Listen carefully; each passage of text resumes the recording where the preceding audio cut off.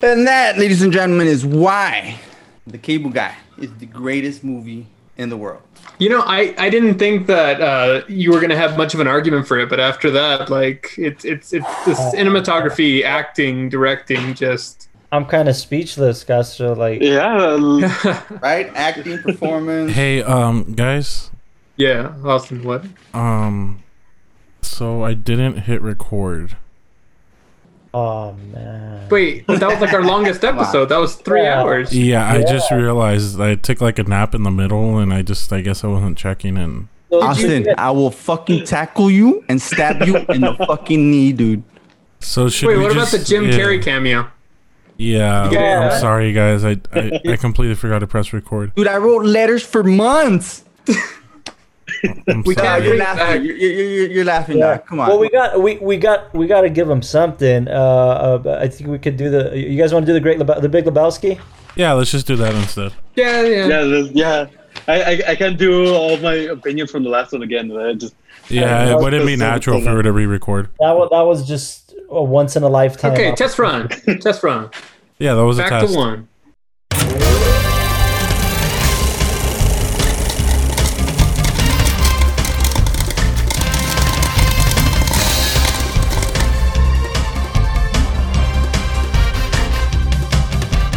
And welcome back Get started. to Watchtower Podcast, the new podcast brought to you by Tower Productions' new podcast network, the Towercast Network. Thank you for coming back, fellow cinema lovers, fellow cinema watchers. Glad to have everybody back. I'd like to introduce my people here on the cast with me today. My fellow co-host who's probably pissed about the Cable Guy episode, It John happens. Castro.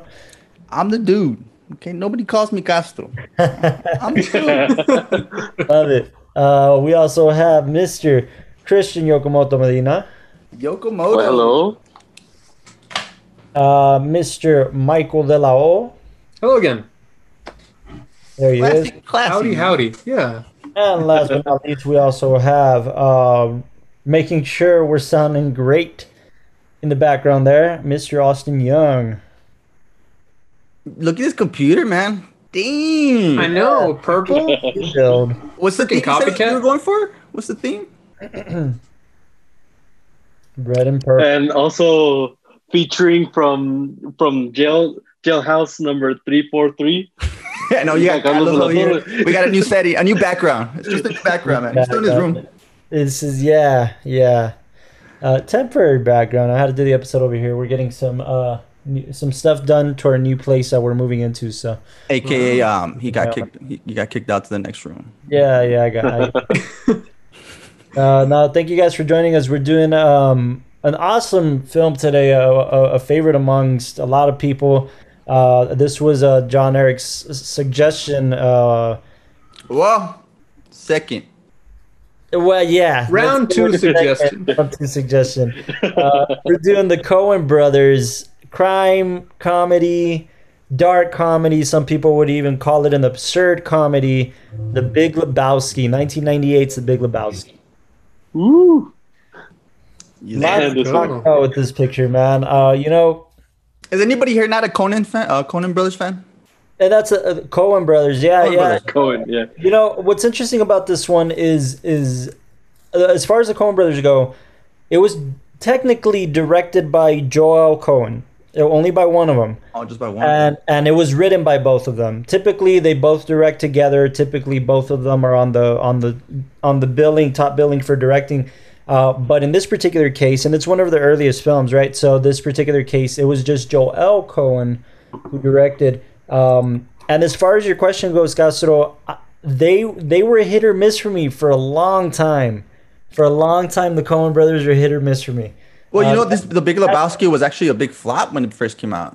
That since has gotten better for me. Yeah, and it definitely was. I mean, I wouldn't say it was a big flop, but it just wasn't recognized. It didn't Yeah. have the following it did now because it didn't make. Exactly. I mean, no, it really was a big flop because it almost did nothing at the box office. Really? I'm reading. Yeah, 'cause- reading that on a $15 million budget, it made $46.7 million. So I wouldn't consider that a flop. okay. Yeah, Yeah, it was better. Yeah. I They just kind said of. it started becoming a cult classic after like 9/11 once people started like going into like the politics and seeing the film for like the politics side. Here's the thing. I mean, the as far as the cast goes, I mean, they all of them already had a big following. You had Jeff Bridges, who was already popular in the game. John Goodman. What's interesting about John Goodman is he had just come out of Roseanne. This was 1998. Roseanne ended in 97. Really? Oh wow. Yeah, so he had just come off of that. And that, obviously, I'm talking before the reboot because they recently rebooted Roseanne, and then it got canceled again because she made some public comments.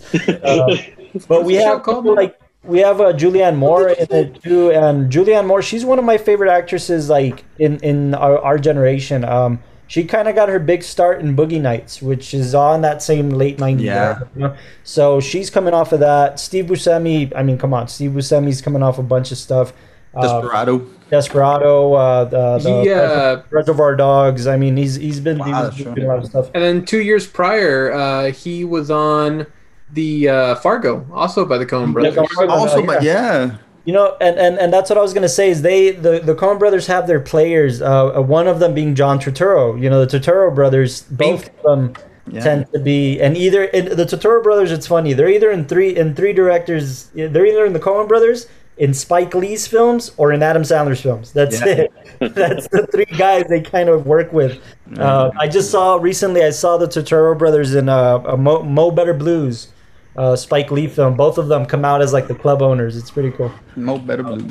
And then obviously John Turturro has a really big part in Do the Right Thing. You said it. You can't fuck with the Jesus. And you know, I haven't seen the Jesus Rolls. I haven't seen the. I haven't seen it either. No, me neither, dude. I haven't. You know, If I'm correct, he directed it, right? John Turturro directed. No way. Yeah, I think he wrote and directed it, if I'm not mistaken. Wow. But yeah, John Turturro, I like him, man. I think he's fantastic, and I mean the guy's got his start. I know Castro's gonna hate me, but the guy John Turturro got his start by playing a very, very minor role in Scorsese's Raging Bull. That was his first role ever. So I do remember. Wow. He I like that movie. Literally accredited as man at table. That's it. Like man at table. You know, so Turturro, I like him, man, and the other Turturro, he's funny. He has his own podcast now, Nick Turturro. Really? They're a good little team. But yeah, anyways, as far as the Coen brothers go, the guy that also comes to mind with them is what's his name? Tim.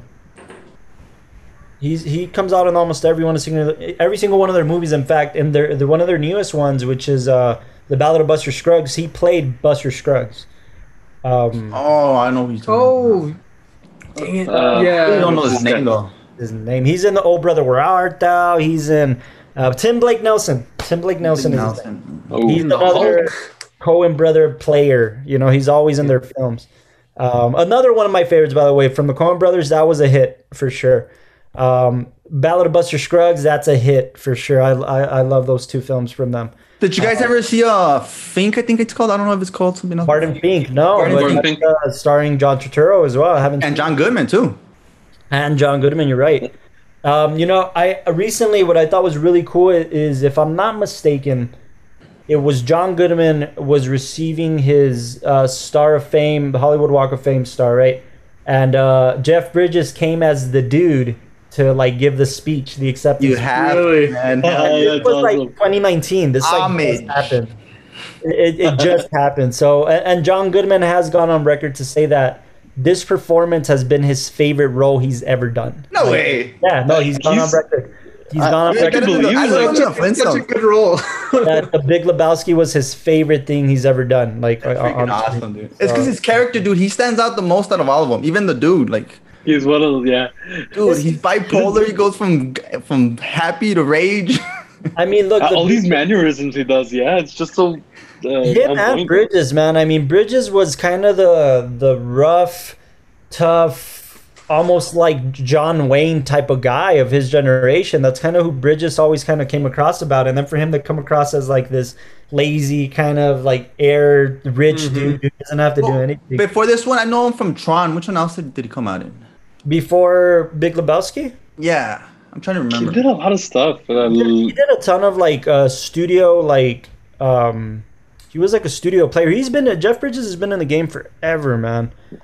Let me. I know there's two but I can't remember.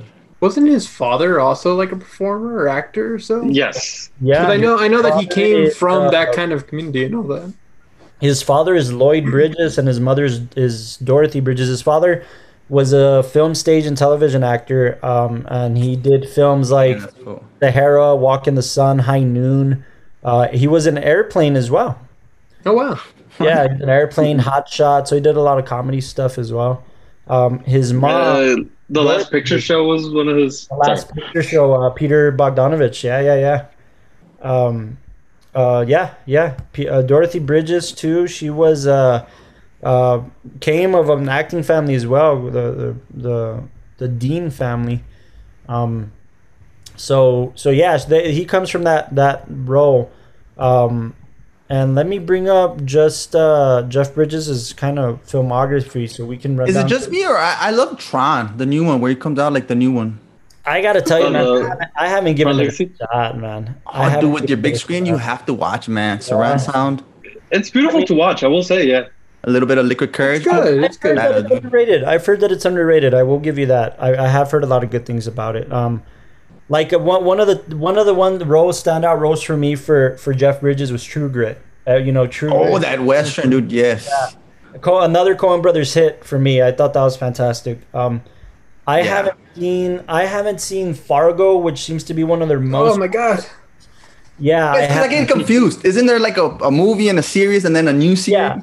Yeah. There's a series right now. I think it's based on an older series, if I'm not mistaken, right? That's why I get confused. What happens with Fargo is that Fargo, was a movie about basically fictional Minnesota. take on a real crime story that happened apparently, Fake, right? which which real- was, in the end ended up being completely fake. But so the TV show, what they do is that every season they do something based on a crime apparently during that region. Oh, In I that like same that. kind of Fargo Yeah, place. like the like new that. one. It's because it's on. I saw the new one. It's really intrigued me because it has Chris Rock. I saw the one with Bill Horton. The first one, it was kind of like, I dark. haven't seen the show at all, but the new trailers have gotten my attention with Chris Rock playing this. Really, Yeah, that's true. Oh, yeah, that's right. I'm really Is it curious. Same show, but like a new season? That's what I'm saying. It's 'cause I think they stopped for a while and then they picked think Yeah, it's I know. like Black Mirror, or like it's not necessarily like anthology in the sense, but it's like every They season. do something like American Horror Story, where Yeah, it's each like a season theme. is a new There story. you go, Yeah. American Horror. That's a perfect example. Yeah, Yo, yeah. that's a whole nother. What's up with that series, man? American Horror. It's just, I don't know, but anyways, when we're talking about Jeff Bridges, we're talking about the Big Lebowski really was what made him Jeff Bridges, because we're talking about everything after 98. Okay, everything before was kind of roles here and there. He's been in the game forever, but nothing that notable. it seems like he's been more like Tron was 1982. Heaven's Gate's a big picture. Heaven's Gate was a really big deal as well, but not super. The Last Unicorn, Kiss Me Goodbye. Those were also like big ones for him. They're big Yeah. roles, but they weren't. That's not what people remember him for, right? I mean, it's always the dude. And like So which you said, Yokomoto, the Last Picture Show is obviously a big deal. Yeah. And me, I guess this is like an acting question for a director. You don't think this was like a little risk? Since Well, usually, like he wasn't, and then he takes like a stoner role. I think no, because I think the guys at the helm were the right guys. I mean, the Coen brothers were able to take this like. Yeah. If you think about the Big Lebowski on paper, on a script, it doesn't make sense, right? Like Right. on paper. Yes. On paper, it just feels like what just that, and then you have sequences like the bowling sequence, the trip, the LSD trip almost, Yeah.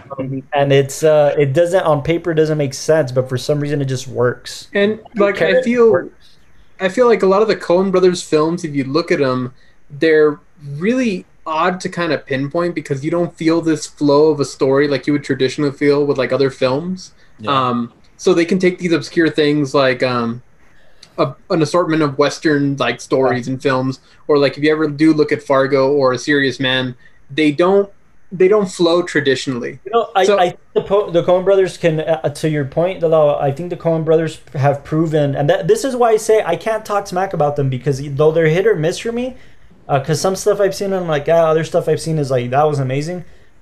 They've proven that they can adjust themselves to the regular narrative structure, but they've proven that they kind of get bored with that. Like, they don't want to go into that forum. And the reason I say with that is, like, you see films that are traditional kind of stories, like the most depressing film I've ever seen in my life, which was the film with Oscar Isaac. Jack. I cried with Inside Jack. Llewyn Davis. Inside Llewyn Davis, yeah. It depressed the hell out of me, dude. It's the most depressing film I have ever seen. It was terrific. Don't get me wrong. It was a great film, but it's a traditional kind of narrative structured film. Then you see films like Hail Caesar, and I gave it a rewatch, and I loved it the second time around. And you're like, oh, that's what they're trying to do. Like, they're really breaking the form in that sense and taking these characters. Like, what's cool about Hail Caesar, I read an article recently that a film reviewer was like, he talks smack about musicals and kind of goes into his thing about why he hates La La Land. Oh. And he's like, La La Land is just trying to mimic this and that, and he praises the little excerpt of Hail Caesar and says the Coen brothers did a better job paying homage to the classic Hollywood musical in that little piece of Hail Caesar than La La Land did in its whole film. And I kind of understood what he was saying, the way that little piece was shot with Channing Tatum. I kind of understood that. Charming Potato. Yeah. Charming, yeah. So yeah, I understand. I think I understand where the Coen brothers are coming from, man. Like, what they're trying to do. And in the Big Lebowski, that's why I think the Big Lebowski is ahead of its time a little bit. Just a lot of its comedy, a lot of its approach to things. Well, I like that the main story is not really the main story. Like, what do you guys think the main story is? Is it the peeing on the rug, or is it finding the Well, I mean, if we take a Life kind or of a whatever. tradition, because the whole thing about this is that it's basically a character being thrown in this whole like larger scheme. based because of a Where rug? he doesn't even belong, but he's there. I was reading that. Mistaken identity was it? I was reading that, like, because the one of the big questions. I don't know if you guys asked yourself this question, but one of the big questions that everybody asks themselves is, what does he do for a living? How does he make his money? Oh, Like, yeah. right. That's the whole, like, He how gets does residuals, no? I think. so what? He's a Kramer, man. He's a Kramer What the from Coen, Seinfeld, right, he's dude. the Kramer, yeah. He gets back. What the Coen brothers, I think it was Joel, it was revealed that he was the heir of the inventor of the Rubik's Cube. And that's like official. What? Yeah, like, How do they explain that? that's official. Go to IMDb, go and visit it. But in an early draft of the script, the dude's source of income was revealed. He was an heir to the inventor of the Rubik's Cube, which would have also made him Hungarian in turn. So it was Joel Coen's idea to drop this, kind of just hint at it, and then never say like exactly what it is. Okay, because they asked for the what do you call it? The property manager comes in and asks for the rent. So I mean, I think that's part of his character being lazy, not part of him not having money. and that's You why know? he's the director. That's true. I think that's Because he goes bowling consistently, and then like he can go out and eat and just do whatever he wants. Like, just whatever he wants, and clearly it doesn't work. And he's really not obsessed about keeping the money like John Goodman Walter is. So that's true. Right. And then he's the dude. He's laid back. He doesn't have to worry about anything. And it's like a rich kid grows up with money. They don't have to worry about everything, right? That's Which is the principal philosophy of dudism. Dudism. The Yeah. religion of dudism. Another fun fact about this scripter about Jeff Bridges was that a lot of the wardrobe that Jeff Bridges wore was his. oh really? The flip flops. You guys know the flip flops. yeah. Those are like he still wears them till this day. Like those Really?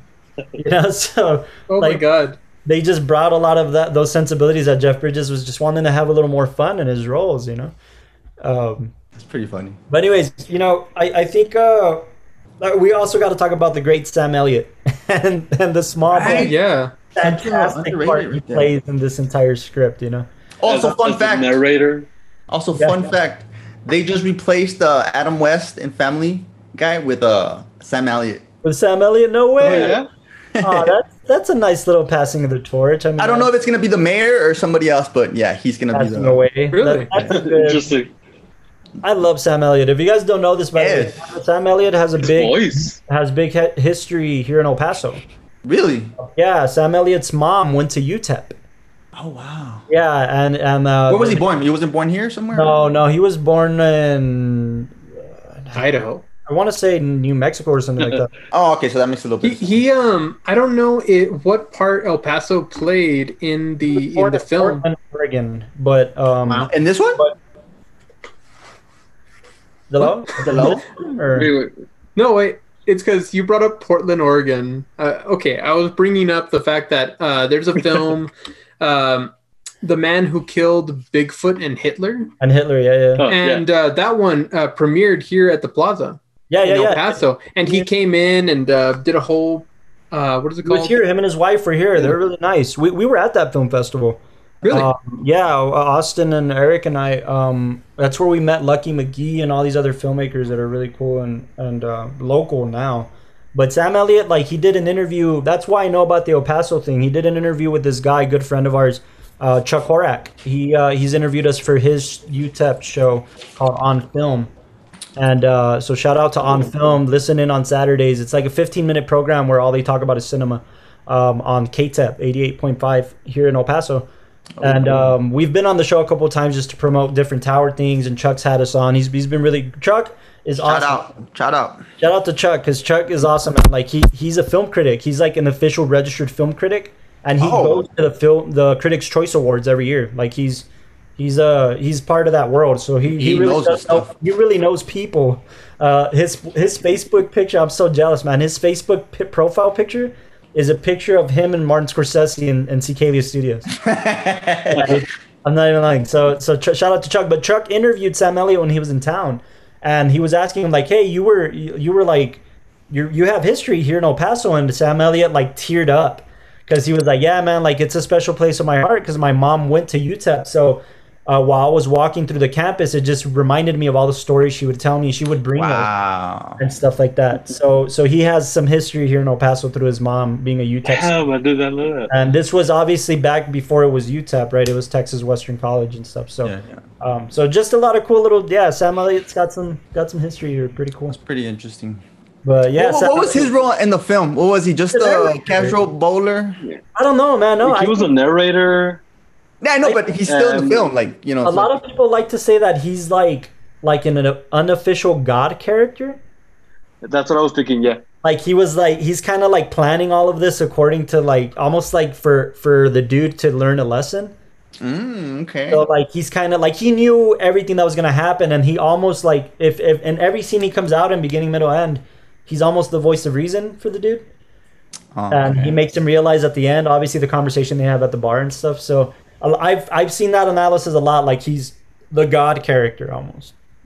and not even. And I think it's just mostly on the omniscient presence. Because in the end, like what he says is not even. It doesn't even matter. Yeah. What goes on in the plot? It's just the fact that he just describes who the Big Lebowski is, where's he going, and that's it. And it's almost like I love that they chose Sam Elliott, because Sam Elliott, obviously by his roles, is known almost as like the cowboy that rides away, and there's no rhyme or reason, and that's what the dude kind of ends up being. Like he's just the dude that walks away, like he's just the dude that kind of keep on going, you know. And that's Sam Elliott in almost every single one of his roles. He's just like Tombstone, you know. He's just it's what makes it so important for having Sam Elliott as the narrator at the beginning, because it kind of gives us this Western feeling to the movie. Sure, yeah, that's a good point. That you could as this lone guy, this lone guy going through the world. I mean, if you want to think about it like in that kind of expanse, he's like the modern day cowboy that's just kind of riding through town and ends up getting this whole thing, and then has to go on to the next town. Oh, they're all going deep with it. Okay. You could. There's I agree with that. The Coen brothers, maybe that's why they're so good at westerns. True Grit's awesome. The Ballad of Buster Scruggs is awesome. They totally pull that off if they wanted to. I mean, it's good. I can't even like. What did you guys think of Donnie? Fuck. Shut up, Donnie. Support Donnie, man. Life did not stop and start at your disposal. I think, oddly enough, he's like one of my favorite characters, just because every time he comes in, he's trying to keep cool with everybody, you know. You know, he's that one friend in every group that like comes in just a minute too late and can't get on the track, and it's just. Are you not listening to the story, Don? What's wrong with Walter, dude? I mean, you could say like with Walter. I don't know. I think that's just like those sensibilities that only Steve Buscemi can bring. You know, like it's. But it's funny that like you don't know what's going on, like why he's like that, and that towards the end, you know, he had heart complications, so he was just trying to keep like. Cool. He's trying to keep it cool and stuff. Yeah. It's cool. It's a good character. I mean, these are when we talk about we're all script writers, right? We've all written a script at one point in our lives, and we love doing that. And when we think about originality and character. This script is original to the T, man. Like you can't replicate these characters. John Goodman's quotes, dude. So many quotes. And just like it's I don't want to call it a screwball comedy. I can get you a toe, dude. Shit, I can get you a toe by 3:00 this afternoon. Nail polish. The characters are almost by their nature they're screwball or slapstick in a very serious world.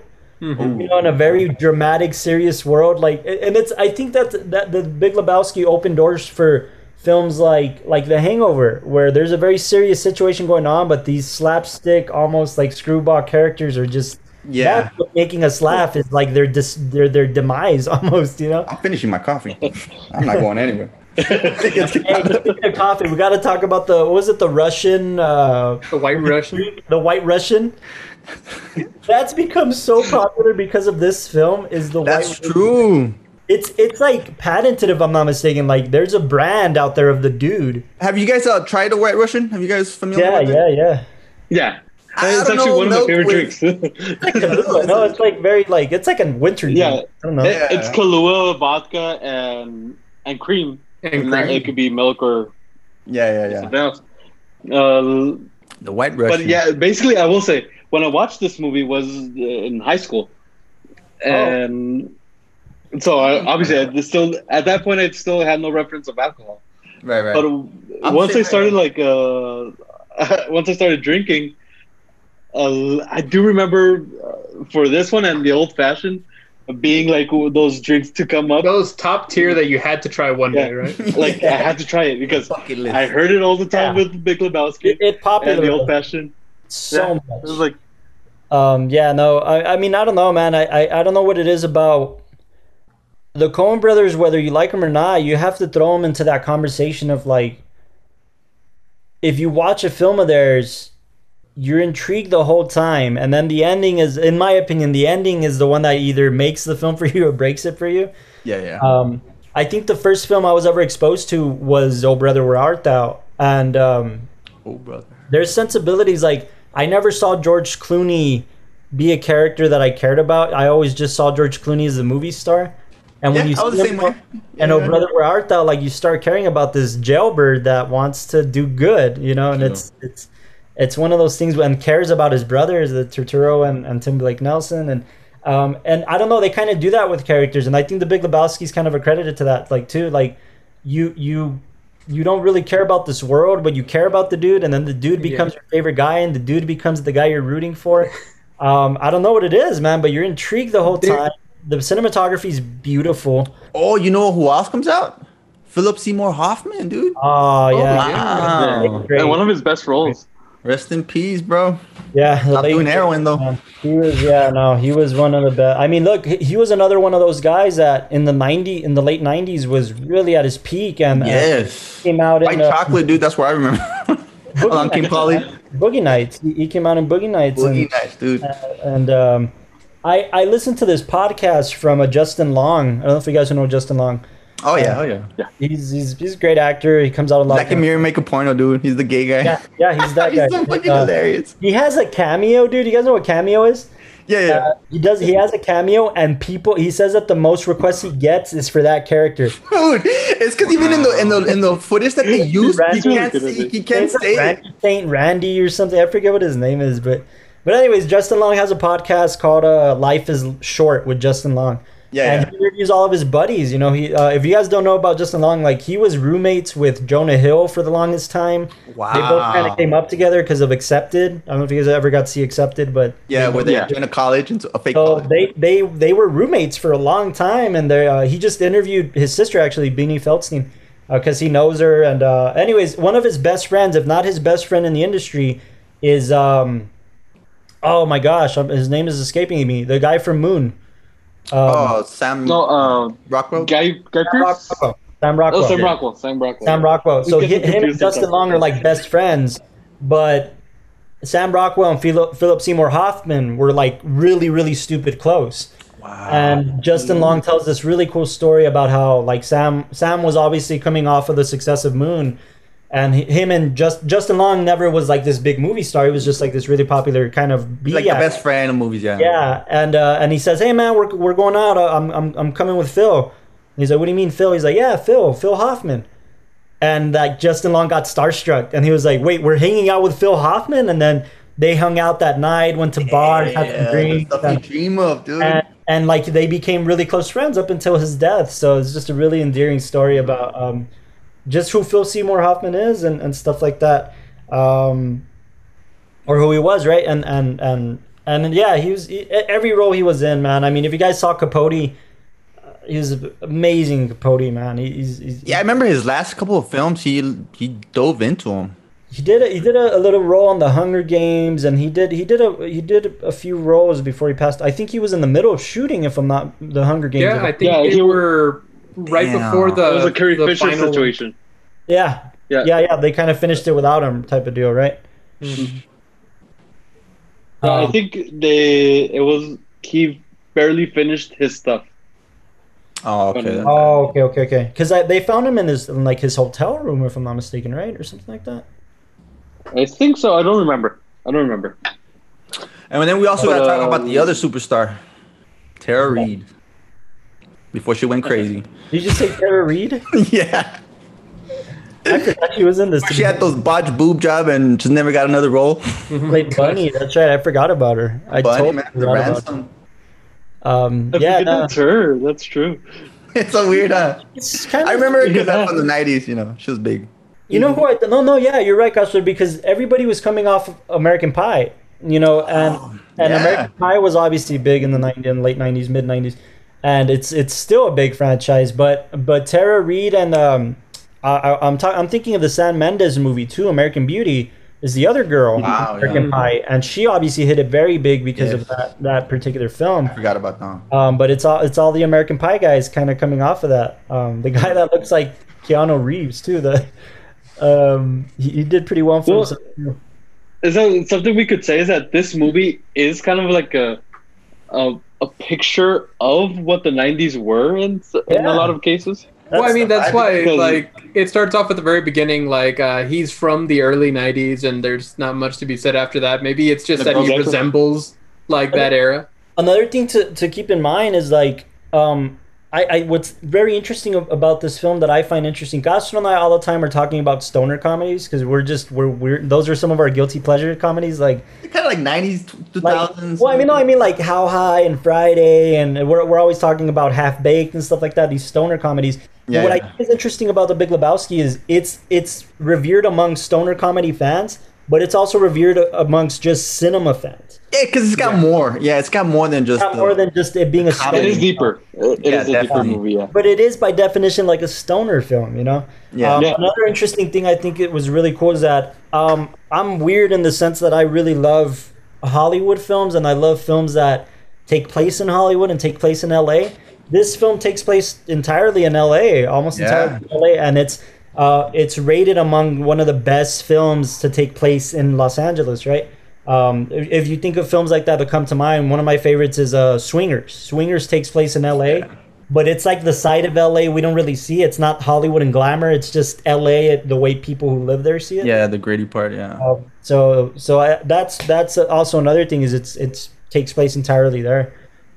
Really cool about them doing that. I love that the setting takes place in the bowling alley. I'm a bowler myself, and I like the whole soothing of the bowling pins and everything. I love it, man. How have we never had a tower bowling day, man? After this pandemic, it's the first thing we got to do. Oh, dude, you guys gotta beat my top score, man. 2-2-2, baby. You gotta beat my lowest score. Yeah, you gotta be my low score. I'm not very good, but I enjoy bowling. I'm not good at it. Because when he's in the ground and he's like dazing off with the bowling pins. Yeah. I kind of do that with basketball games. Like I'll leave a basketball game and I'll just doze off. Yeah, I can relate to that. Lakers. Nice. As long as you're not going on this trip with the floors and the. No. I always check what I'm drinking. Dude, that sequence, I gotta admit, the first time I saw the film, I was really intrigued, and it was like, okay, this is great, and it's kind of it has this indie feel with these big stars that we know as big stars now, and then we get to this sequence, and I'm like, what the hell is this? Like, especially that first carpet sequence, So I'm like, what the hell's going on here? And I think they were trying to push the envelope on the whole weed kind of deal. Yeah. They were trying to push the envelope of it being like stoner sequences, which was a little over the top, I think. But then again, when these sequences appear, they do appear when he's being knocked out. So it's just another glimpse into the mind of the Big Lebowski. I mean, I got to tell you, he's just aloof. I guess you're right. It doesn't make it part of that kind of character trait. But I feel like it could have done without him. I don't know. I mean, if it didn't have. I believe that they are. Yeah, me too. Of this movie, I agree. Especially the second one. What was it? What's it called? Because it still goes with the whole bowling sequence. Yeah, that just tripped me out. The ball busters, or what's the name of the Jackie Treehorn sequence? The Jackie Treehorn presents. Yeah. Oh yeah. Gutter balls. It was hilarious. Don't get me wrong. Like I was like, I ended up thinking about it and like, oh, that's pretty funny. It's clever. It's definitely clever. But yeah, it knocked me for a loop. It was one of those things where I was like, huh? I'm telling you, man, Coen brothers have the power to do that, man. Like when I watched Inside Llewyn Davis, I was like rooting for this guy, and I was like, oh, he's gonna get a happy ending. Something's gonna happen, and no, they just left him to die. Like there was they have the power to just like do whatever they want with your feelings. And hey, man, that's the trait of a good filmmaker. If they honestly underneath like Wes Anderson, I'd probably put the Coen brothers like right there as far as like my top directors and all that, or just top screenwriters. Because I mean. Yeah. Every time I've looked into them or looked into like their stories, like my personal favorites, The Ballad of Buster Scruggs and Fargo, the characters are so unique and they're so well crafted. Like, I mean, everybody feels like an actual person that if you met them, they would never break character. Like they'd just be this existing eternal being, like the dude and all that. Did I strive to be like you can see these people living? Yeah. The one that everybody talks about, which also has this Western feel, is No Country for Old Men. It's obviously a big hit amongst Coen Brother fans. It's actually one of my least favorite ones, to tell the truth. I'm glad. Yeah, No Country for Old Men. Yeah, it's I'm okay with it. But same for me. Elaborate, por favor. I was more impacted by the Ballad of Buster Scruggs, man. I really was impacted by the Ballad of Buster Scruggs. I thought that was something really great that they pulled off in that film, and that's in that anthology. I actually haven't seen that one. I gotta check that one out. So it's cool about. It's interesting. Check it out. It's pretty good. Ballad of the Buster Douglas. What's cool about this one is that Buster Douglas. Oh, I'm taking Mike Tyson. My bad. Buster Scruggs, thank you. My bad. No, it's really impressive, man. Tower. I won't say much because then Austin will hit me. But we're working on this really cool anthology piece right now. Like that's probably the first thing we're gonna shoot as soon as we're done. And there we go. He's about it. He's hearing. But one of the films we watched, like we had homework, like we made a list of anthology films to kind of draw inspiration from, and Buster Scruggs was at the top of that list. And Trick or Treat, was Trick or Treat in there? No, Trick or Treat was not in it. Somebody mentioned it. I think Eric Sanchez mentioned, like it's a pretty good anthology. I mentioned like we should watch Ballad of Buster Scruggs and New York Stories, which is really cool. Coppola. Yeah. Scorsese. Yeah. And so yeah. Hey, quick question, Carlos. Have you ever photoshopped yourself into a photo with Martin Scorsese? No, Just like on your free time, that's what you do. You just You put up would. like, Or you cut a photo and then I wanna make it in the film industry just enough to where I get to meet him, and like so that's the goal, right? So yeah, right. That's a good goal. To just never wash your hand again.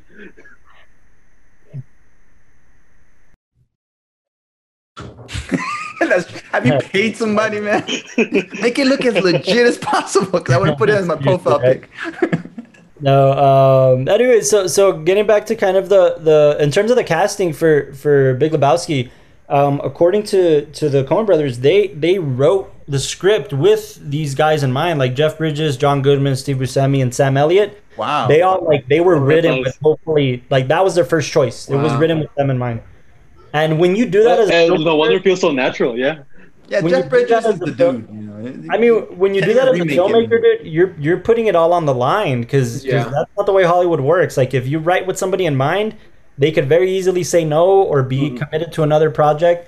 But I Yeah. think they had the juice of Fargo. This was the film right after Fargo, and obviously Fargo was a big hit. And Frances McDormand, man, she's very impressive as an actress. If you've seen her in anything, Three Billboards Outside Ebbing, Missouri. I was rewatching it the other day. Sam Rockwell too, dude. That one. Amazing, yeah. Sam Rockwell in that film is amazing.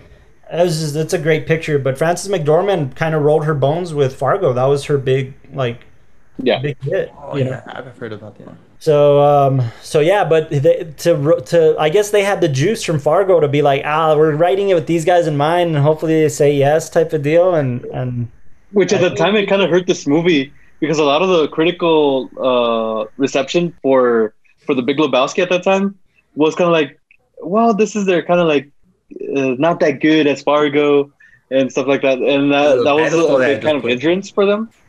Yeah. But do you think like Fargo, just because of the whole, I guess at the very beginning putting this is based on a true story, but it never really being based off anything, and that all that kind of sparking up afterwards, and how like big that situation got, then Fargo got like higher up there? Because I mean, I can see people watching Fargo and thinking like, well, that was entertaining, but that wasn't like the best movie I've ever seen, you know? I kind of felt like that with No Country for Old Men, to be honest with you. I thought it was a great picture, but I wasn't like, oh, this was the best. Like the way people describe it to me, it wasn't. Yeah. what happened with Fargo is that it still hit that indie boom in the 90s. Where a lot of these directors were coming up like with these very like Nice. indie darlings, and I know so about that. and it hit with a lot of people. Fargo was actually I wonder- bigger critical reception at that time. I wonder if the Coen brothers, that's what their aim was. I've always said this about Wes Anderson. Wes Anderson, to me, has this very like classic indie kind of like feel, and the Coen brothers have that, but they make $100 million pictures, you know. And I can appreciate when somebody can pull that off. Like the money doesn't take off their originality. So I don't know. Agree with that, Delo? Yeah, I'll take that. You'll take that? Okay. Yeah, I mean, it's really sad that, you know, every time I hear Wes Anderson making a film and then there's a bunch of people that don't go watch it and it's just like, oh, it was one of those things that came out. Or like people talk about like it being a weird film, and Right.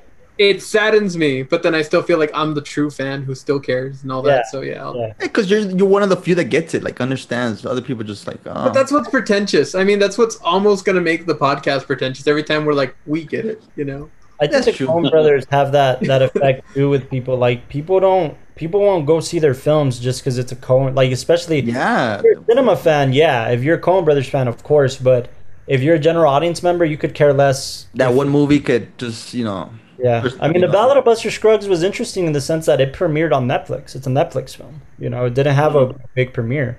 And it's my favorite of theirs, personally. Yeah. My favorite. So Really, that much? Okay. I enjoyed it so much, man. I thought it was my favorite is Big Lebowski, but I mean, no, yeah, the Big Lebowski. Obviously, I know, Castro. I know you're a big fan of it, and I know it's probably your favorite of them. But I don't know, man. I think the approach to storytelling in Buster Scruggs. Maybe we just have to do an episode on that film because I really. we could also what makes the Coen Brothers so good is for me and like why although I really like the storytelling of the Coen brothers, but at the same time, I don't like all of their movies.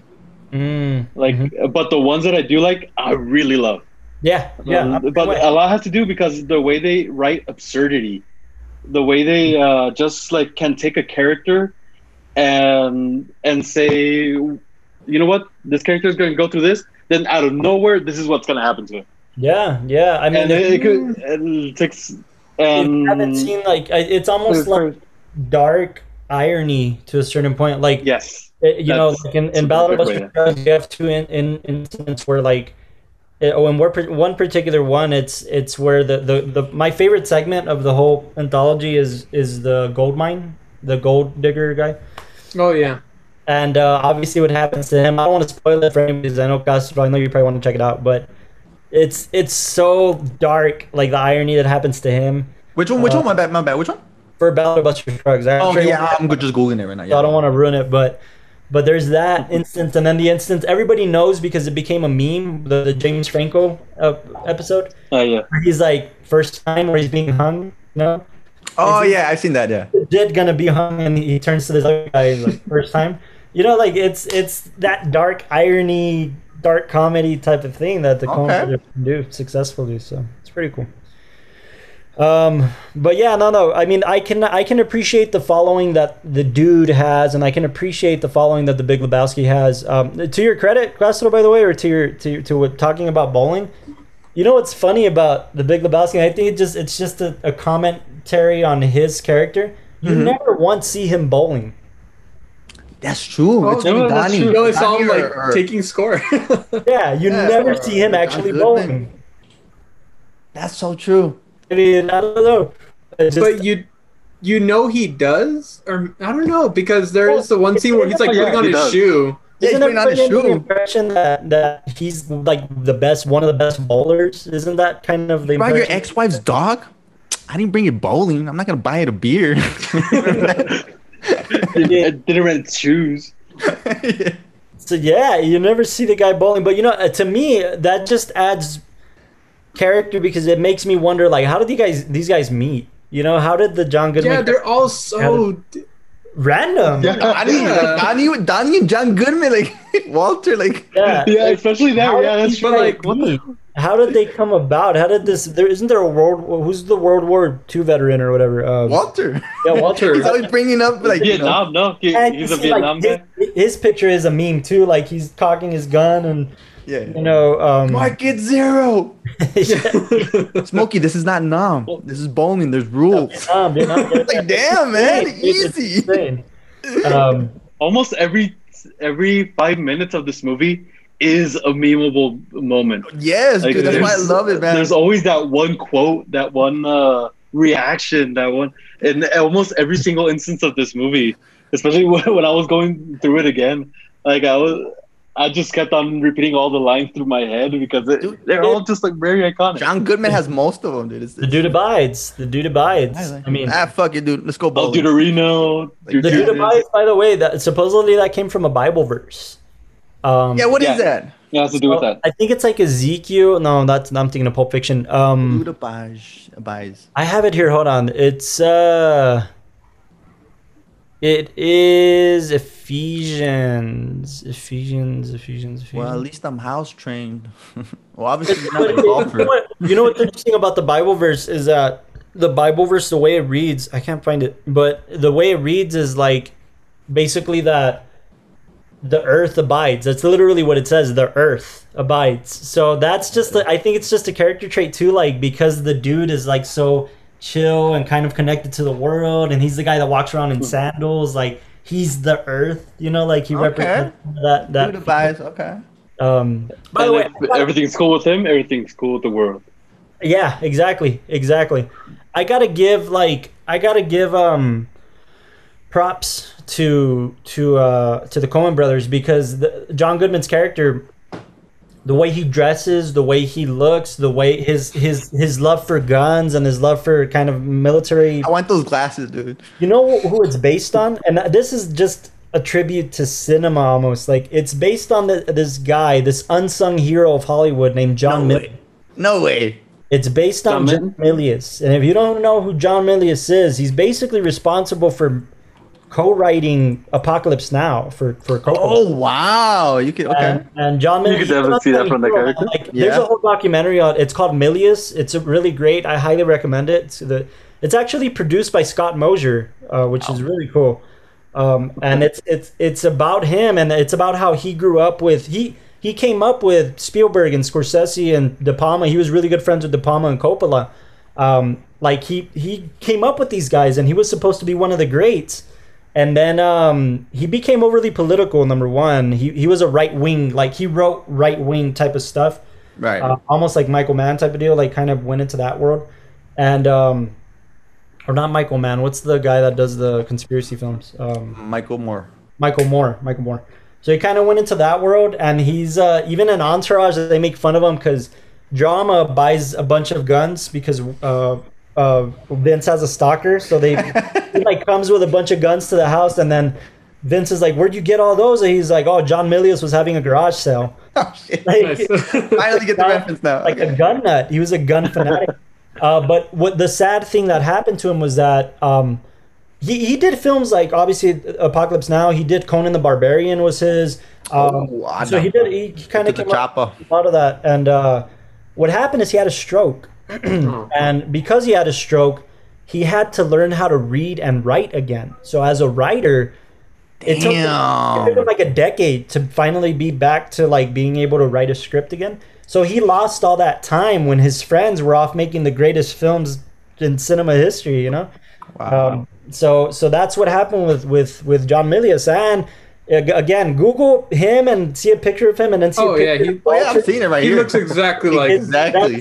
So shout out to the Coen brothers for that, man. That's how you can tell they're cinephiles and they love cinema, and they just wanted to give a little nudge to John Milius. I thought that was pretty cool. Even the haircut, just even the haircut, the haircut, beard and everything. But yeah, if you don't know John Milius, man, watch that documentary. It's pretty cool how he came up and kind of what happened to him. He's still writing, from what I understand. He's still trying to get a couple films out there. Dude, so that makes it even more beautiful how John Goodman nailed his character then. Yeah, It's just...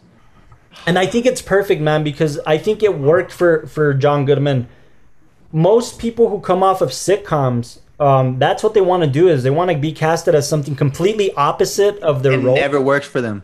And never works. And with John Goodman, it worked. You know, he played Dan, this loving father who was funny and but in this film, is it completely different? You know, I think it just kind of goes to the writing. I mean, the writing was so when I was looking into the writing for like Fargo, when they were writing the characters stuttering, or they might repeat themselves a little bit, or they like start a conversation, then have to like backtrack and then go forward. Kind of like you see with him, it's all carefully written to make this character feel so real and really take him out of whatever preconceived notion you have. He came up in another Coen Brothers picture in Inside Llewyn Davis. He plays like the rich guy with the crutches. Yeah, and that was totally different from him too. It was a very impressive role. It was a very good role for John Goodman. He plays he's an asshole of a rich old man who's like addicted. I could definitely see him playing that. Hell yeah, he's like addicted to his driver and stuff like that. So John Goodman pulls anything. You know which one I liked, and it's recent. The one what's it called? 10-Leaf Clover Lane or something. Oh, I haven't 10 Cloverfield Lane. Yeah. He's the psycho. He's perfect in that thing. Yeah, I've heard great things, guys. Sadly, shamefully, I've never seen a single one off that series. I've never seen Cloverfield. I've never seen any of them. They're all different, right? Yeah, it's weird. Like the third one, the last one was in space, so it's like what? Yeah. Well, is that what happened with that series? There's a whole different story. Which, if we ever do come up with especially if we do like a horror perspective on Cloverfield, I could get through it because okay. There's a lot of stuff to go through. But that was pretty cool because I like the setting. That movie itself is really damn good. Yeah, because it all takes place in a basement. And, oh man, he's crazy, dude. So this might disappoint you guys. And according to the Coen brothers, it's like the least favorite project that they've done to them. Oh man, the Big Lebowski. There's a quote here that says that in 2009 there was an interview with them, and they said Joel Coen rather said that movie has more of an enduring fascination for other people than it does for us. I think it's just part of the thing where everybody and their mother wants a sequel of this film. And the Coen brothers were just like, no, dude, we're not gonna do a sequel. Like, just let it go. But the reason that the Jesus roles kind of came about is because Totoro felt that his character needed more screen time. Yes, he did. Yes, he had been bugging like the Coen brothers, like, hey, come on, let's do it. Who licks a bowling ball, dude?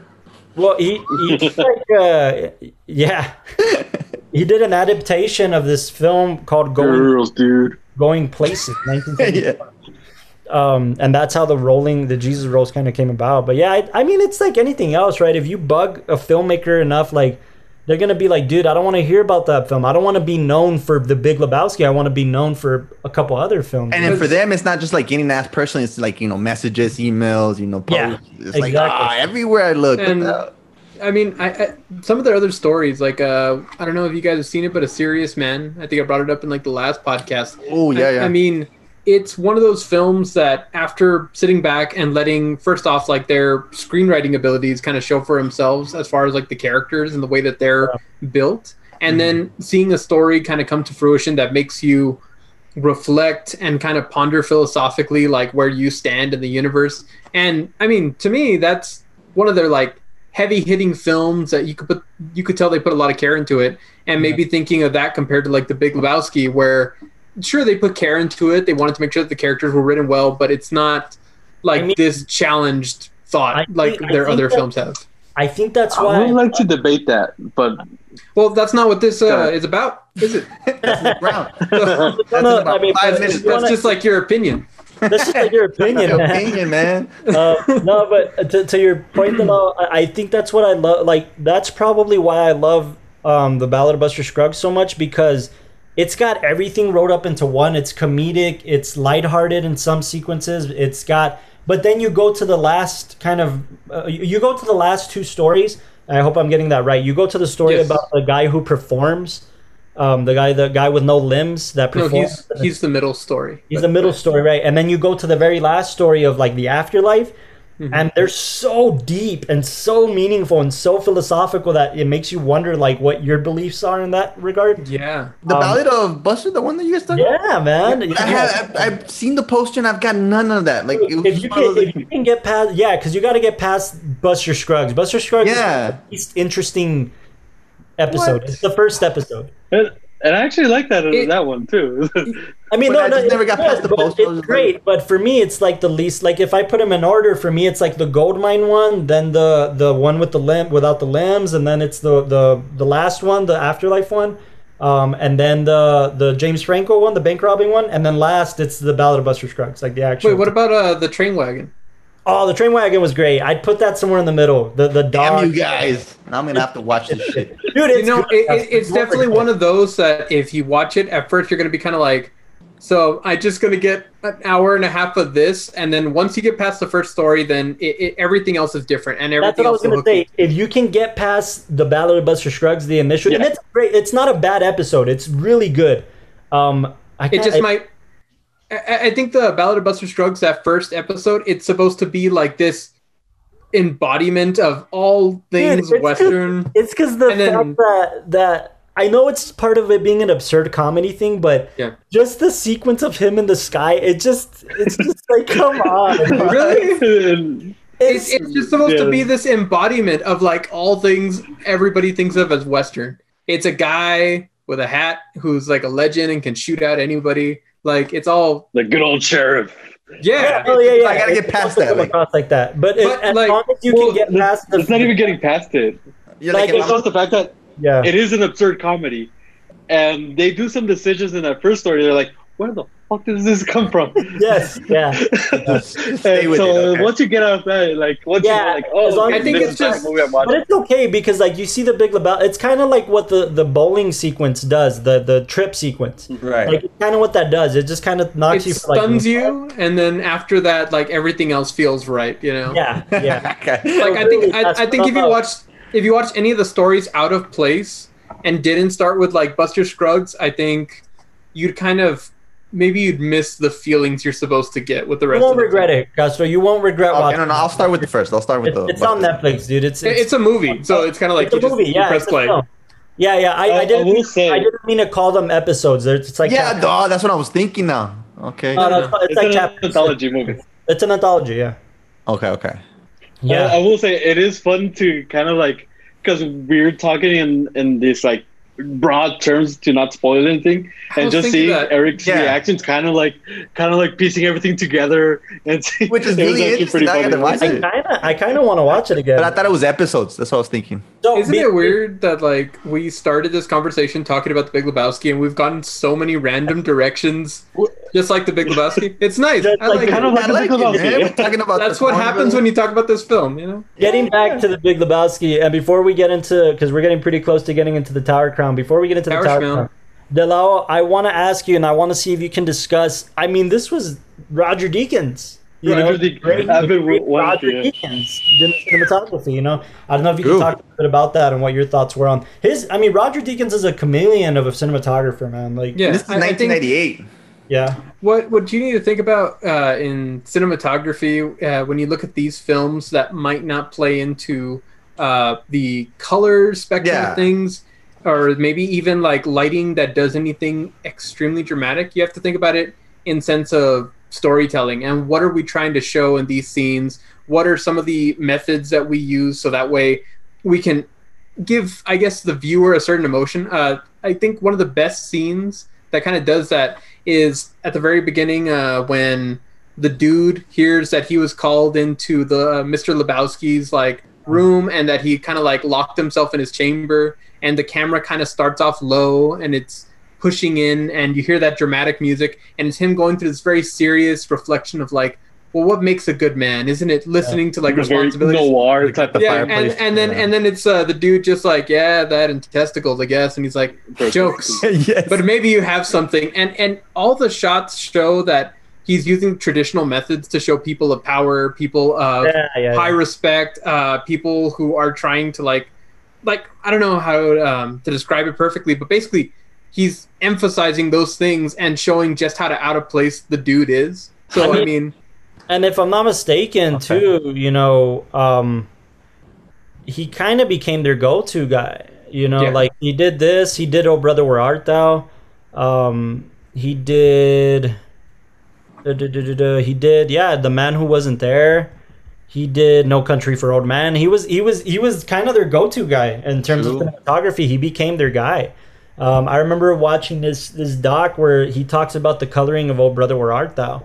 and how that particular film, it was the first time, if I'm not mistaken, they shot in digital, and because they shot in digital, they were able to color the film in a DI, right, in a room basically where they could mess with every single color in that film, and that's why that "Bro Brother Where Art Thou?" man is some of the best cinematography I've seen. It's a beautiful picture, and "Oh Brother Where Art Thou?" was right after Big Lebowski.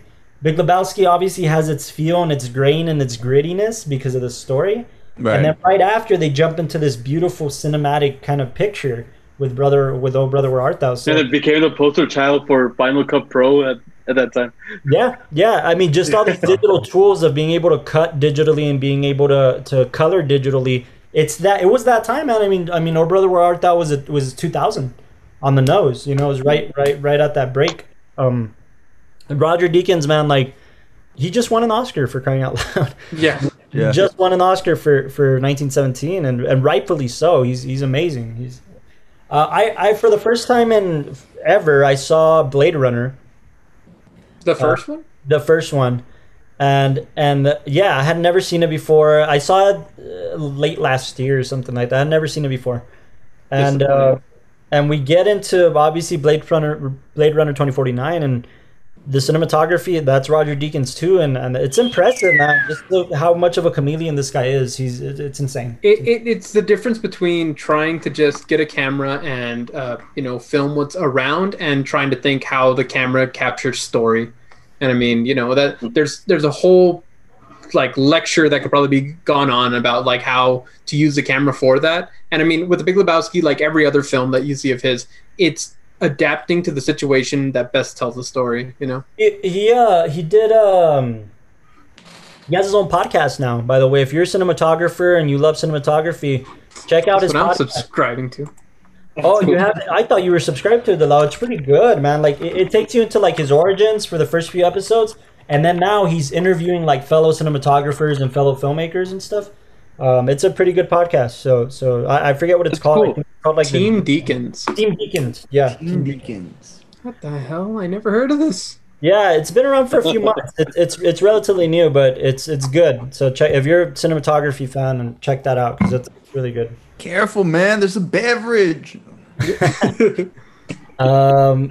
Anything else that you guys have about the Big Lebowski, guys? Anything you guys want to mention before we jump into the Man, topic? I could go on hours and hours about this movie, man. There's Yes, so man. much that can be dissected almost from minute one.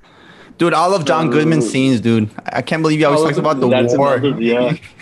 And Allow- one can argue that if it wasn't for I was gonna say, since you're a really big fan, Yokomoto, I really want to know what's your, because you say there's so much to dissect, and I don't disagree with you. I just the first time I saw it, and I've seen I it. just a couple- think you're wrong. Feels like you are, but okay. No, yeah. no, no.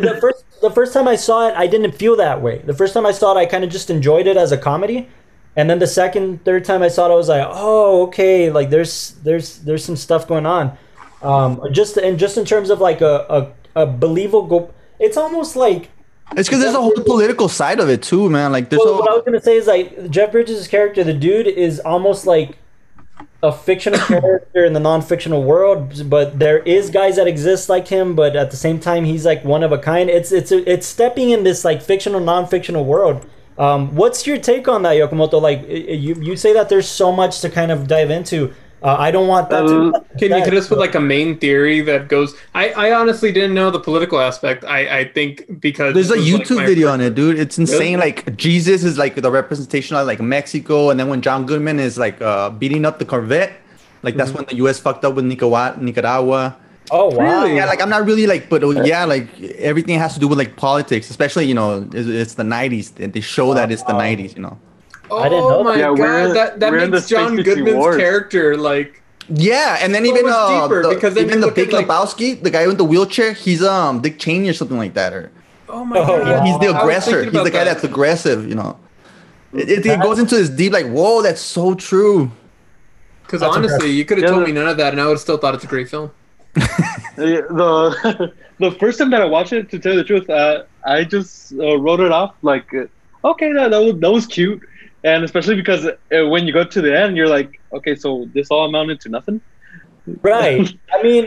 And I mean, when I first saw that, Because that's the pretty much what I characters. You fall in thought. love with the character, not the story. That's what I love. Eventually, then Yeah. you start watching. Then on subsequent viewings, and as I grew older with this movie, I start.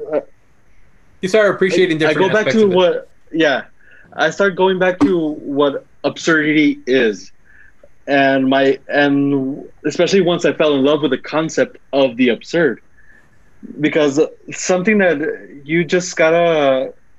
It's kind of like a point of view where, in the end, we all try to desperately find so much Purpose. meaning in this stuff. Yeah. Something happens for a reason, right? Yeah. Everything has to happen for a reason. If we write a character, that character has to have a reason. But at the same time, we just forget all the times where just universe is random, Mhm. and we're just placed on this on these paths, and we're like, you know what? I guess I wasn't an important part of that part. Well, I think that's also Just goes like- into the theory that he's the dude. He's in the perfect place of this whole situation. He's the dude. He's involved in all these scenarios because he's Yeah, and That's kinda the what thing that about was. him is that being that he's such a slacker, like he could just be bullying and drinking the White Russians, and that he'd be good with his life. But Mhm. in the end, all the external factors, the whole world, just he just has to react to it. Yeah. Like he just being brought into this world. John Goodman's character, you could say that he's actually, if it wasn't for him, this whole movie wouldn't have happened. true. Because he's the one that was insisting that He's the one that dude, threw the dirty Yeah, you're undies. gonna keep them.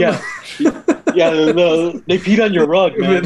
And he Peed on your rug, insisted so much on that. Shut up, Bro, Johnny. you bring the place You know together. what? Yeah, Yeah. I should meet up with the other Lebowski. Yeah.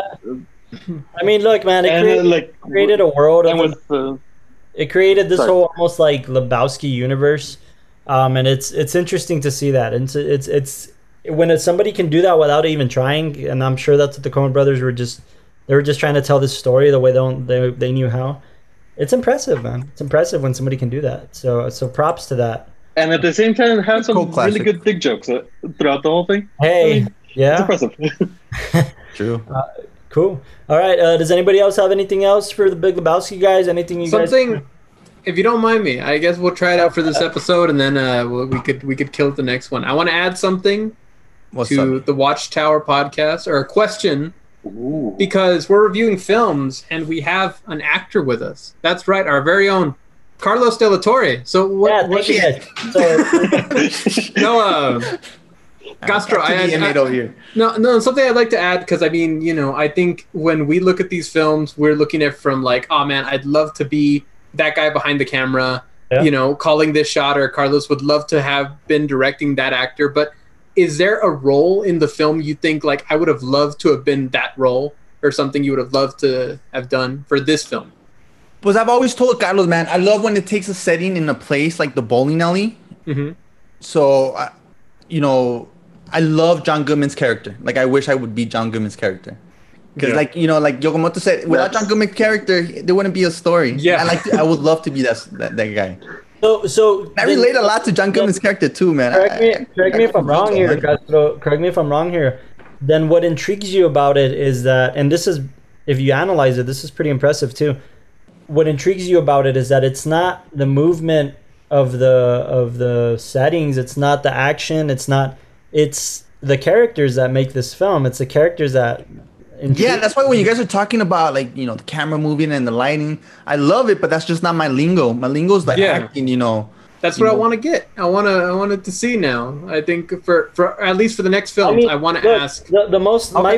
My favorite films of Castro in terms of acting have been films like, obviously, What's Funny, and There's Still Time, where they take place really in one location or two locations, and you're intrigued with the character. You're not intrigued with the setting or with the, it's just a nice little backdrop. And I think maybe that's it's a nice little backdrop where you can build a story around it, not the other way around, where the story builds the characters. So I think that's pretty cool. I like that. Yeah, I guess going back to yours, I would love to be John Goodman's character because I can relate to him, and then he's just that I guess he's that lovable character that also comes across as an asshole. Like, there's a quote, you're not wrong, you're just an asshole. Yeah. You know what I mean? So I don't know. You such a mentioned, great character. I could see little Goodman in you.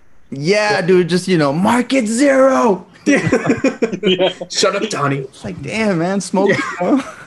Show more Shabbos. Love it. Show more Shabbos. So yeah, man, I guess I look at the movies a little bit different than you guys, but that's why I love this podcast, because you guys show me like the behind the scenes and lenses, whereas I'm just, I guess I'm trying to, intellect to you guys what I see from the acting perspective, and John Goodman's character. Yeah, thank you for bringing it up, Delau. I think we should be doing that every episode. I know you have been so far. I know you're always wanting to get the perspective. So yeah, but I'm trying to, especially a movie such better. with rich characters such as this one, like it's.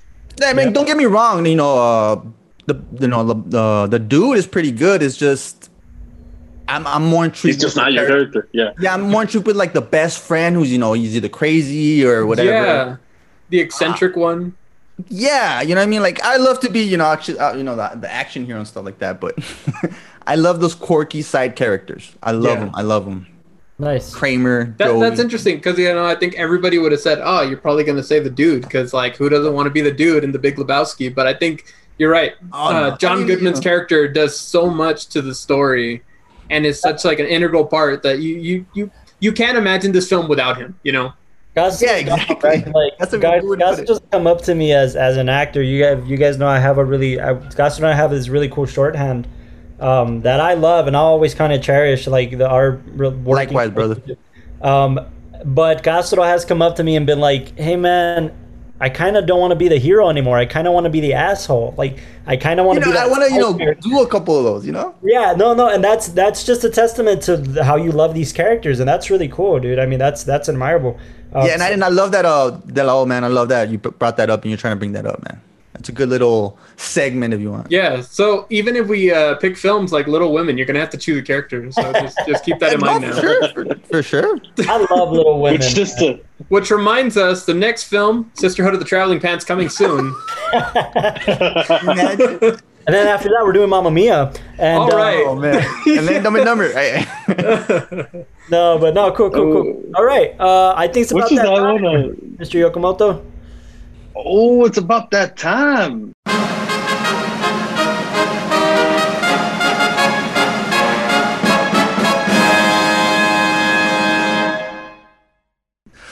All right. Well, Ooh. Do we have the thing that goes like the word of the day? Yeah. Austin put that in post. oh yeah, we got this. Okay, so welcome all to the Tower Crown. I'm if ready. any of you don't know, the Tower Crown is a debate show where the debaters don't always know exactly what they're going to be debating for.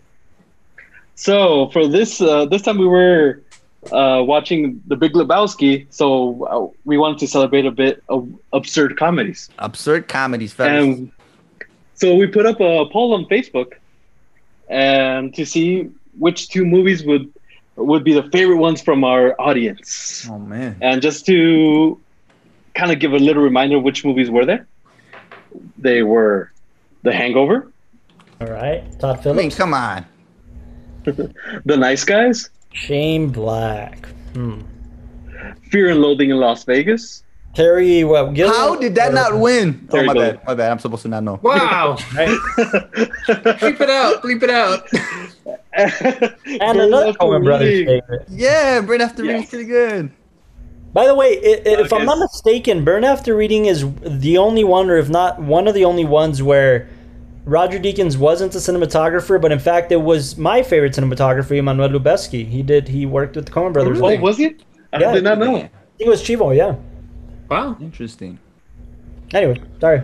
Go for Well, it, man. so who are the voted? winners that we Yeah, didn't that know? we have no idea. So y'all voted, and the winners were The Hangover and The Nice Guys. Which I wow, gotta say, man. I did not imagine how much love was there gonna be with The Hangover on this one. I mean, the nice Well, thing yeah, is we got a good, lot but of the love. Hangover Look just at that. it's You know just- what I noticed with our What? voters? They pick very modern films. It's either like a cinematic masterpiece or very modern films. Yeah, it's Yeah. not modern. It's like the most, almost like the popular one, the most well known one. Okay. I regardless, I gotta be on the side of the Hangover, man. I'm going to moderate. Okay. Okay, yeah, because I want to do the I like the Hangover wanna do too, the Nice but Guys, I'll go yeah. with the Nice Guys if you want. Because I mean, the Hangover, who doesn't love it? I gotta. Okay, yeah. Okay, I'm going to moderate, and then I will be messaging Yokomoto my final results. With Alright. with. You're my lifeline, okay? So just be ready, man. I might use Your that. lifeline. Austin, Three hopefully versus one? we have you here. Hey, Carlos, you're a 2 bachelor historian. You know, come on, get out of here, man. Austin helped me with my degree. Come on, man. All right, so which one do you want to start with? Yeah. So let's go. Okay, so let's start off with The Hangover. Okay, man. So the Hangover. I mean, look, you saw the. Seen it, been there, done that. No, you saw the filmmaking ability of Todd Phillips early on, man, and like this is a Todd Phillips picture. Everybody thinks that he's just the Hangover trilogy guy, but look, he was nominated for an Oscar for the Joker. You know, Okay, he just- was that his first one? My bad, Carlos. Was that his first one? no. I don't think so. That's No. the first one I really like got. You know. No, he started. If I'm not mistaken, Todd Phillips started in TV, and he did a few shows here. I'm pulling it up right here. But Todd Phillips, I mean, yeah, he did a lot of TV. So he did Taxi Cab Confessions. He was a producer. Oh wow, He that's did random. The More Things Change, just like a TV movie. But before that, man, dude, come on. Road Trip, Old School, Starsky and Hutch. Yeah. Oh wow, yeah, He yeah. did a lot of comedies, and he kind of co-wrote / helped Sacha Baron Cohen with Borat. Oh, okay. So he was always of those kind of raunchy comedies. Road Trip and Old School obviously are these raunchy comedies. Starsky and Hutch is just good. It's just good.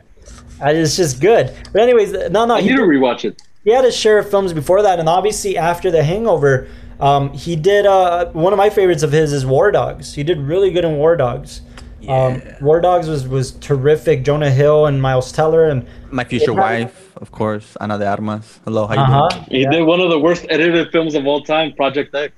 He did Project Oh. X. Well, he was a producer on that. Yeah. Is that so? Wow. He also directed. Project X. He did Due Date and obviously the Hangover trilogy. Most recently and most notably, he just did The Joker, which got nominated for an Oscar for Best Picture, for Best Screenplay, Best. All right, man. Your time is up, man. No. Wait. You see his storytelling ability, and look, The Hangover had a budget of $35 million, man. That's not a lot for shooting in Vegas, for having the cast it did. As that I was kind of mentioning before, in my opinion, The Hangover is now regarded as a modern classic. And Nice Guy isn't a nice guy. Look, Shane Black just isn't my cup of tea. I've tried him. I've tried him various times. Oh, hold on. What did you call the Hangover? It's a modern what? Modern classic. A modern classic in terms of comedy. A modern. Yeah, and I think The Nice Guys could be, it's gonna be considered a cult classic, probably. Yeah, it's more. It's more of the cult classic. Yeah. Man, like not I could see that. orthodox, but it's But my bad, yeah. What's that? It's not. It's like I don't know. The comedy branch is kind of weird. It's I guess it's like bland comedy, or dry comedy. Which one? Nice Guys. No, man, dude, Ryan Gosling, dude, he goes away from his character, his stereotype, dude, and then he nails it. It's a kind of noir hilarious. comedy. I don't know, man. I Sure. kind of feel like from a guy that comes. Look, the trajectory of Todd Phillips' career was he was the comedy guy that went into serious dramatic roles. Like that was his trajectory. He did all comedies. Then he went into films like Starsky and Hutch, which is a comedy, but it's got some serious tones to it. And then he goes into War Dogs, which is super serious, especially towards the end. And then he does The Joker, whereas Shane Black did all like serious sci-fi type stuff, and then tried to do a comedy. No serious. Are we talking about the You director did no of The serious. Hangover? No. Well, that's what do you mean? That we're talking about the directors of each film. Well, it's 'cause obviously Todd Phillips is better. No. Shane Black. No. We're talking about the movie. Shane Black in the sci-fi community has his name to himself, dude. Like he did like Predator and Iron Man 3 and all these films. But I just think in terms of comedy, in terms of a good comedy, Lethal Weapon. Oh shit. yeah, he's that action sci-fi guy like that came in to try to do a comedy. So it was way out of his element where Todd Phillips already had experience, and you can see that. Yeah. Okay. You can see that The Hangover is. The casting was perfect in The Hangover, man. Perfect. I mean, Ed Helms and Bradley Cooper before he became serious Bradley Cooper. Like I was gonna ask you, Ed Holmes too, before The Office. He did this. No, one? this was during The Office, if I'm not mistaken, Wow. or right after, or something like that. Yeah. Ed It was Helms. during. Yeah. Yeah, I think it was during. Yeah. I mean, Heather Graham to come back and play like the stripper wife, and Jeffrey Tambor's in this too. It's just a great casting, man. Perfect. You know one thing I really like about this film too is how they is he missing a tooth? Yeah. Well, I like how and the cable guy he put something to like make it seem like he's losing a tooth. Oh, okay. I like that. Hey, Mike. Won you because it has a cable guy. Tyson's role was hilarious. Even Mike Tyson's role is hilarious in this. I mean, oh yeah, and he was heavy into drugs. He's admitted like that role. He forgot he was gonna film that day. And you know what? The Hangover trilogy in of itself, it's actually a pretty good trilogy. Like it stands on its own. The second one is like a little weird. You go off to Taiwan and there's this whole deeper. Because they like, have to just top it, over but the top, yeah. it was pretty good. It was a pretty good trilogy. And Diminishing quality in each movie. Zach Galifianakis' character is just the best comic. The worst, man. Well, yeah, but He's such. I mean, He becomes way too bad especially on the sequels. Like I just hate him though. I hate him a lot. but Yes. he makes you laugh more than anybody else on screen, and he doesn't have to try that hard. Like Yeah. Alan's character is just insane. So yeah, I just think it's an overall better film. Definitely a better comedy. You can tell that the director's seasoned. You can tell that it's a good Vegas story. I mean, yeah. Vegas too. it's a good Vegas story. It's just, yeah, that's kind of where I'm at with The Hangover versus The Nice Guys. The Nice Guys, I had to try to watch it twice. The Nice Guys is cool.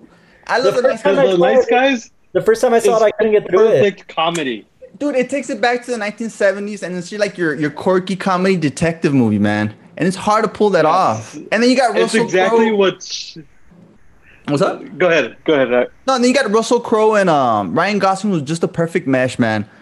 You know, because I'm more into like the characters, man. I don't know about the director and his films and all this yada yada. You said. More into the characters. Ryan Gosling is awesome in this one, dude. He's freaking hilarious because He is amazing. Boy. Yeah, like, usually the pretty boy doesn't work as the funny guy, and it's just it just. And then the story. I love the story where. You know who Ryan Gosling's character reminds me of? Who? That Limu Emu guy from the commercials. Oh my god. You guys seen that? I know which one. It's a detective who works with an ostrich. Oh yes, yeah, for sure. I'm familiar with that. Even he has the same yellow shirt too, dude. Watch, I'm sharing my screen really quick. This is super. Oh, never mind. I'm not in charge. Never mind. Oh, Anyways, man. yeah, the Limu Emu guy. It's not Sandra's like bank info this time. But The Nice Guys, though, other than that, The Nice Guys, it's the definition of what a perfect comedy is. Every single line of dialogue is written so sharp. Every single line of dialogue, as well as with the Big Lebowski, it's just memorable. It's just like whenever I have a bad day, I put this on. Really? I don't care. It gives me the biggest ass smile. It's a good movie. I like so it. much stuff. There's so much stuff, like especially with Ryan Gosling's character, having him going through like all this tragedies. He's the worst cop ever. The worst detective ever. Yeah, he still solves the equation though. But the thing is that he's practically immortal. Okay, yeah. He's immortal because there's so much stuff that happens to him. He has this broken arm. He has he falls off from he falls from the roof and still lives. He cuts his hand when he breaks the window. I mean, that scene was so amazing. And I also love the little side story of Ryan Gosling and his daughter. That takes a whole another. The daughter's just such a good character. Smart. She's like a smart daughter. And it's especially important because whenever you have these like child actors, sometimes it gets tricky, and especially if you're going to sell them as kind of being a bit more mature than what they should be. This actress, like, she sold it. She sold it as the one that, you know what, my dad is an alcoholic. I have to take care of him more than he should be taking care of me. Yeah. And she sells it, and it's perfect. And there's all these things. The chemistry between Russell Crowe and Ryan Gosling is just so perfect. Yeah, man. I mean, if you're talking about characters, dude, he knocked it out the park with his character, man. Like, he's coming off from, What are we talking about here? Are we talking about what's the best comedy? Are we talking about what's the best? I mean, because look, when we're talking about comedy, when we're talking about, I've got way more of laughs on a film like a buddy cop film like The Other Guys than I did off of Nice Guys. Dude, The Other Guys are pretty good too. No, I'm gonna debate that. I actually got way more on The Nice Guys. Oh, especially on situations. Just like when they have to dispose a body that Ryan Gosling and they throw it off, finds, and then they throw it off and it falls on the wedding. That always gets me every single time that happens. And then when he has to interview the mermaids, he's such an alcoholic that See, it's a good film, not a good director. It's a good film. Apart from that, Shane Black. Man. Apart from that, if we go in the director part, Shane Black is so good at what noir. Like Shane Black, man. I don't know much about Shane Black, to be honest. I don't like him. Look, it's not my... I mean, he wrote the Lethal Weapon. He wrote that one when he was 15 years old.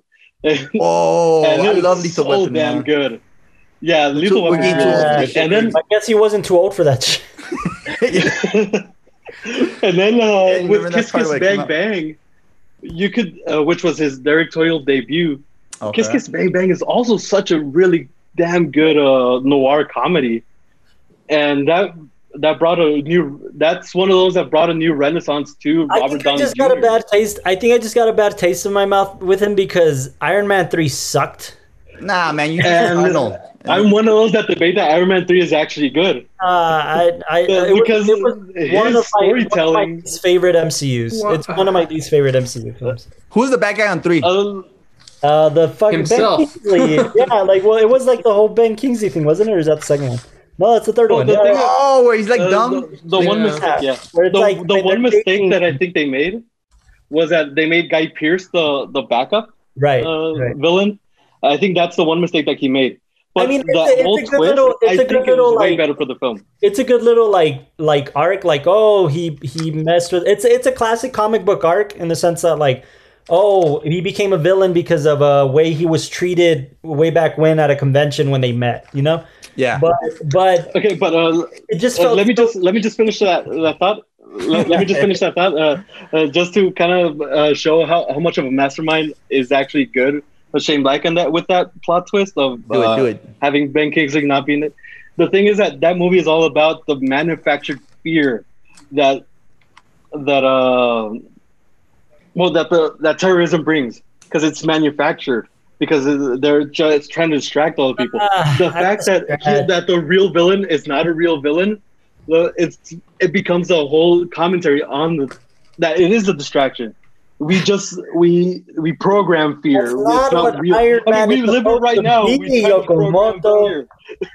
That's not what Iron Man is supposed to. That's not what take that to the DECU when they're doing serious crap. That's not what Marvel's about over here. Cartoons. Apart from that, I don't know. It doesn't impress me, man. And look, I'm not a big like Alien or a big Predator guy. I know Sanchez has commented that Shane Black's Predator is actually pretty good, but I'm not big on that, so I wouldn't know that world as much. I wouldn't be able to comment on that world as much. But he just hasn't impressed me, man. Just Shane Black just really hasn't caught my attention in anything he's done, like including his scripts. I really do think his scripts are really good.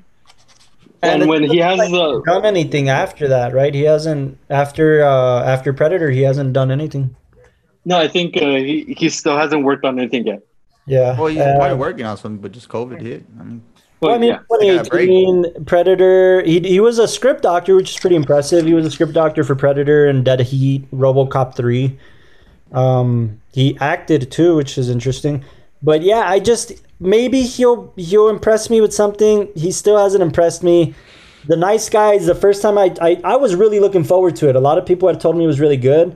And I fell asleep through it, dude. I couldn't get through it. I just couldn't get through it. Man, you just don't like comedies, man. Yeah, man. Come on now. You're just not a good comedy guy. I like good comedies. That's the thing about it. Go watch Goodfellas. Go ahead and watch your Scorsese flick. Is that what this podcast is going to be about? Just me? Crap there's so many references that you throw out. You know, it's kind of getting. I just like. Fine, I'll make note. Talk less about the filmmaker. I almost feel like even if we had Scorsese here, like you'd be the one who'd be like telling him, "Did you know Scorsese said this?" You like Chris Farley on the SNL skit? I probably would.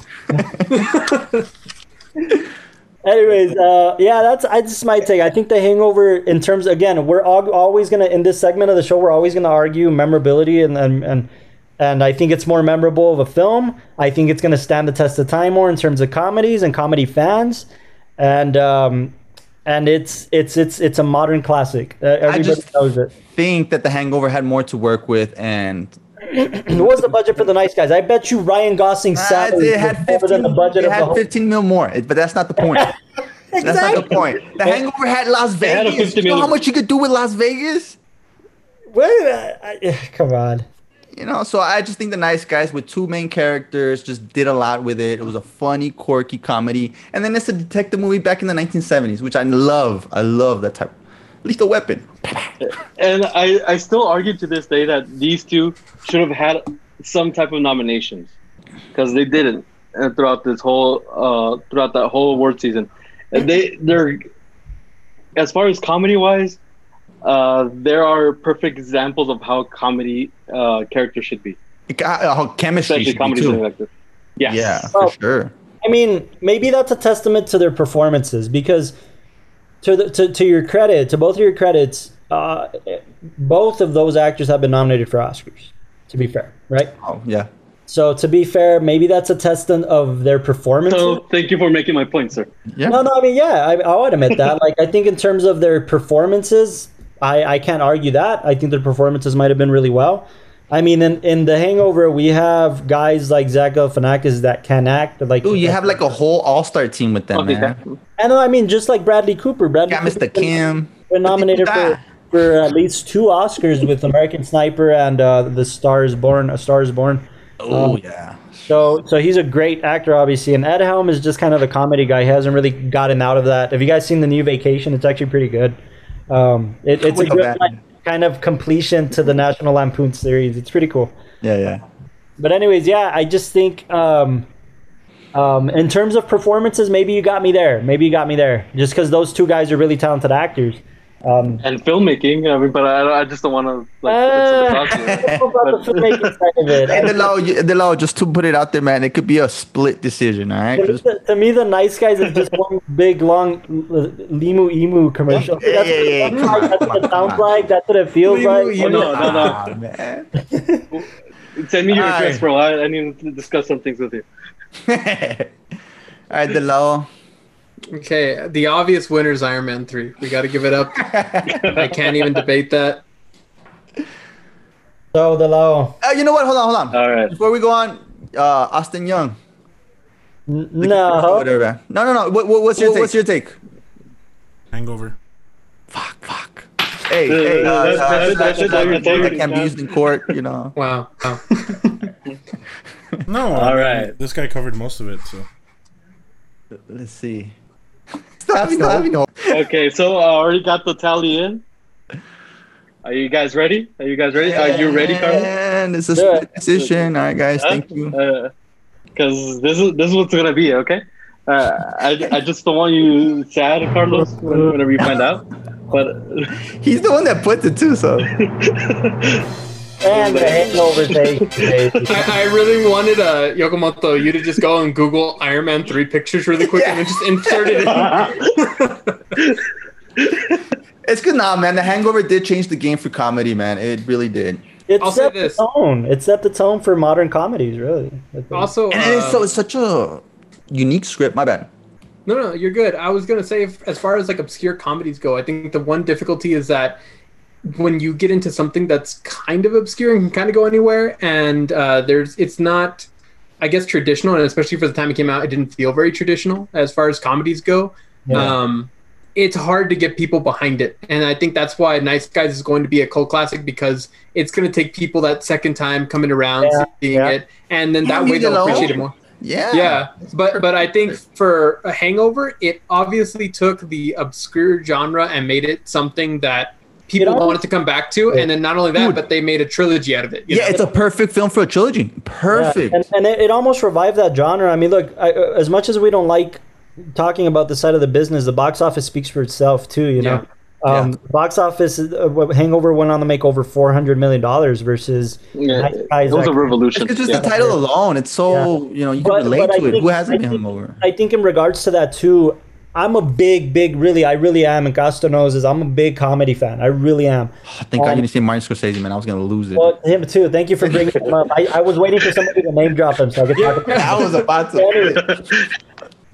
Anyways, The Hangover did, like, a lot of these comedies are guilty pleasures for me because they're not necessarily the most cinematic films, but they're just good comedies to watch. And, like, my guilty pleasures are, like, Adam Sandler films. Like, especially the old Adam Sandler films, and like even some of the new ones. Some of the new ones I'll sit and watch. Like, it's my guilty pleasures. But The Hangover revived that genre. Like, even like one of the films that, quote unquote, people probably make fun of me for liking is like Last Vegas. I don't know if you guys have seen it. Last Vegas? Last Vegas with Morgan Freeman and Michael Douglas. And I like it. I just like those types of films, and I think The Hangover set a standard for that grandpa movie. Yeah. Oh, I remember. Okay, yeah. Just almost like sit around and watch with your. Because they did like 2 of those. Almost like the bucket list. Almost like just kind of like these stories. I don't know. They just did something, and The Hangover. I accredit that to kind of kick off those types of comedies to come back and be popular again almost. I agree. I agree for sure. So Definitely a good foundation film that I think allowed other films to follow that format and people not to disregard it as fast, you know? Yeah, that's true. That's a good point. And then, like you Yeah, said, definitely. man, it just took off Bradley Cooper's career, man. That guy, he's on my top 5 actors. What's interesting is him and Todd Phillips work together to this day. Like Todd Phillips was an executive producer on The Stars Born. He was the one that kind of like kickstarted stuff so that Bradley Cooper could make that film and direct it. Dude, And it's insane. Like, on The Joker, Bradley Cooper was a producer on The Joker. oh, So sure. they help each other out. They help each other out. Yeah. He knew it was a gold mine for sure. Yeah. So cool. All right. Well, thank you, Delao, for choosing the best one. You know, I'm just a dude. You know, the dudes in, you dudes it. You know. Right. Well, remember, that's just like your opinion, dude. So Yeah, you know. All right, guys. Well, The dude does not abide on this. today was a great episode. We want to thank everybody for tuning in. And as always, if you guys have any suggestions or anything you'd like to talk about, or any thoughts on this particular episode and the Big Lebowski and the Hangover and Nice Guys, please comment. If you're watching this on Facebook or YouTube, or if you're listening in on any major podcasting platform, we want to thank you guys for tuning in. Thank you for loving cinema. Remember to keep buying physical media and films. And I'm sorry that we couldn't get the Cable Guy episode working. We'll have to try again at some point. I don't know. Dude, I almost lost my voice with that. But no, thank you. Beautiful guys. speech. Hey, there are the glasses. They're the John Goodman glasses. I know. I want to thank my fellow co-host, John Eric Castro, Christian Yokomoto Medina, and Mr. Michael De La O. Thank you, Austin Young, for keeping us sounding good and looking good. Hell yeah. Thank you guys for tuning in. If you guys have anything else, guys. I love everybody, man. Stay tuned for next week. Yeah. when we talk about We're actually, films. we're getting ready to gear up to do Halloween episodes, like kind of our October series. So if Give you us recommendations. suggestions or stuff like that, shoot them our way, guys. Thank you guys for tuning in to the Watchtower podcast, and we will see you next time.